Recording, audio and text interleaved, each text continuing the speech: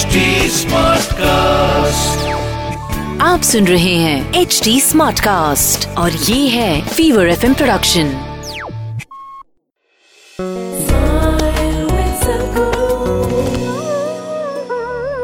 You're longing, whatever the longing for, whether it's for food, it's the pang of hunger, or lust, or ambition, conquest, it is the same longing. If you bring little more consciousness to this longing, you will see this is not what you're longing for. What you're longing for is inclusiveness.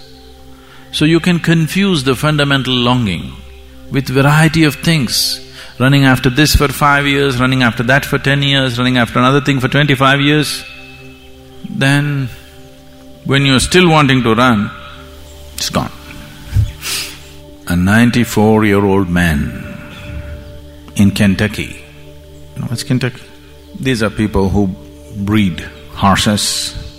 A 94-year-old man who lived on a horse ranch all his life, whose whole life and work is with studs. At 94, he married his sixth wife, who was only 18 years of age. You know, there's a large ranch.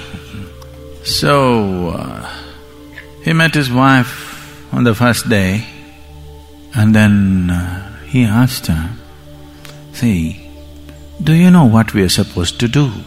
Just like Adam. "Did you talk to your mother? Did she tell you some facts about life?"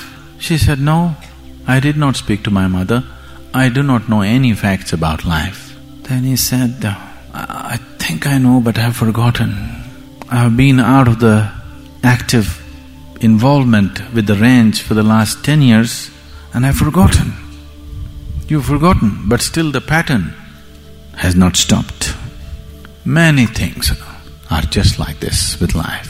You have forgotten that the only longing is for inclusiveness. Here and there, whatever comes your way, you want to grab and include, little by little, piece by piece. You will not get the cosmic, you will not get the existence that way, piece by piece. It's too many pieces. Nobody can put it together piece by piece. Either you swallow it whole or you don't. That's how it is. आप सुन रहे हैं HD Smartcast और ये था Fever FM production. HD Smartcast.